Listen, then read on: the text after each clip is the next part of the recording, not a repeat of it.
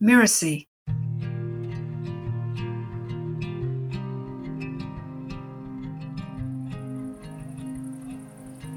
There once lived a man who was poor but as sharp as a bone needle.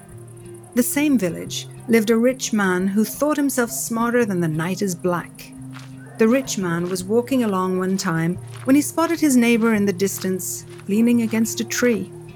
Coming up to him, he said, "I have heard you possess the tongue of a magpie and the brain of a fox, but you cannot outwit me." "I could do so for sure," replied the other, "but not right now. I've left my box of tricks at home."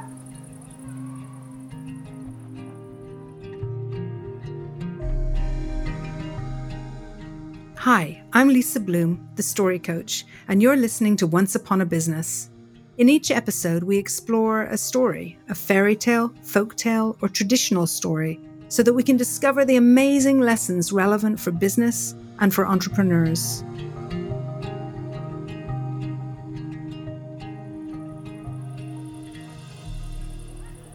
The rich man gave a mocking laugh. "Then run home and fetch your box. I'll wait for you." "I would gladly do so," replied the other, "but you see, if I move away from this leaning silver birch, it will fall over." The rich man grinned. "Enough of your excuses. Just go and get your box of tricks, and I'll hold up the tree till you get back." And off went the quick-witted one, smiling to himself. In the meantime, the boaster waited and waited, holding up the tree. It was only when the villagers gathered to laugh at him that he realized he had been tricked. And never again did he boast about his quick wit.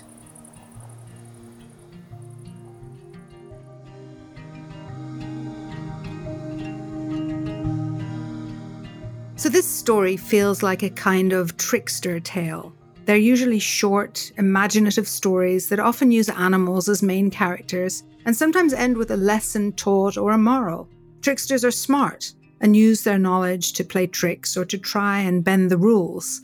These tales are used to entertain and often to teach a lesson about how to behave and treat other people. The trickster tales also illustrate how a smaller or weaker animal uses cunning to outwit a stronger, more powerful animal. And so in this story, the smaller or weaker is the person with less means, the poor man. But he proves to be smart and able to outwit the rich man, who boasts of his superior intelligence. The poor man outwits the rich man so easily, it's comical. And yet I wonder what the lesson is of the story. Is it just that because you're rich, you may not be the smartest person in the room? Well, that's for sure. And yet it plays to a common thread in many fables and tales, that being rich is bad, and the poor person seems to always have the wisdom and virtue. I wonder about this. Can a person not be wealthy and wise? Does being rich also equate to being brash, dishonest, and arrogant? This is often the case in stories. It seems to me that it plays into a kind of mindset that I see often with business owners, especially as they start out, that somehow success is shameful. Doing well is not something they're proud of, but instead feel they need to be apologetic and prove their worth beyond wealth, like the starving artist who shies away from charging what they're worth. Can we not be successful and humble? Can we not be wealthy and wise? I would hope so. The story also reminds me that in the entrepreneurial world, especially online, there's no shortage of tricksters. People who would try to outwit their customers, to pull the wool over their eyes in order to make a sale. We do have to market our services and products, but if we're arrogant and pushy because we think we know what our customers need, without really being in tune with them, we'll fall flat on our faces. Our customers are not there to be tricked. We're here to serve them. It's on us to be sincere and authentic, and if not, our potential customers will see through the trickery of our shallow promises. The rich man boasts of his quick wit. I've always had a strong reaction to people who boast about their abilities. It makes me really uncomfortable. And my inclination is to walk away. I'm so much more interested in authenticity and vulnerability and showing up as real. I want to hear a heartfelt message that can potentially serve a need I have or solve a problem I'm struggling with, so that I can be seen as a client that needs help, not a way to earn money and be hunted down and dominated. In the story, the rich man is ridiculed by the villagers and only then realizes that he's been tricked. They laugh at him, and as the story goes, never again did he boast about his quick wit. So he learned his lesson, and we should give him credit for that. It's not easy to admit when you're wrong, but it's part of emotional growth and maturity. When we can admit our mistakes and share our vulnerability, it's much more appealing and attractive. In business, we need to do this more. It's our mistakes that we learn the most from, and when we share them, it's a powerful way to bring people together in community and humility and in common fallibility. I remember working with a wonderful company that wanted to learn how to identify and share their stories. Over time, though, I noticed that they were great at curating their hero stories, the times that people had done amazing things and been super successful, but they seemed to ignore their failure stories. I often wondered why it was that the very stories that they learned the most from were the ones they were reluctant to tell. In retrospect, they understood that these failures were where the most learning happened, and yet they were still struggling to tell the stories. I think that we need to embrace our mistakes and not shy away from talking about them. They're what makes us human and vulnerable and ultimately relatable. They're a powerful way to connect with potential clients.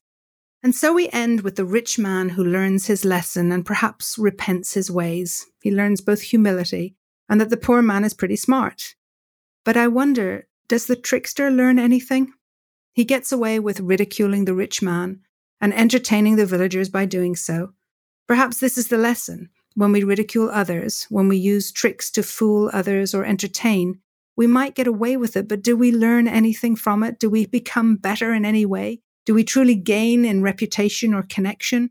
I would suggest probably not. Or maybe he's simply righting a wrong. It's not okay to assume that the poor person is not smart, that a person without means can be won over, outsmarted, and disrespected. Maybe the poor man's actions in the story just proves that everyone has value and contribution, and we shouldn't assume superiority because we have means. In our world of unconscious bias where privilege has power, this is a very important lesson indeed.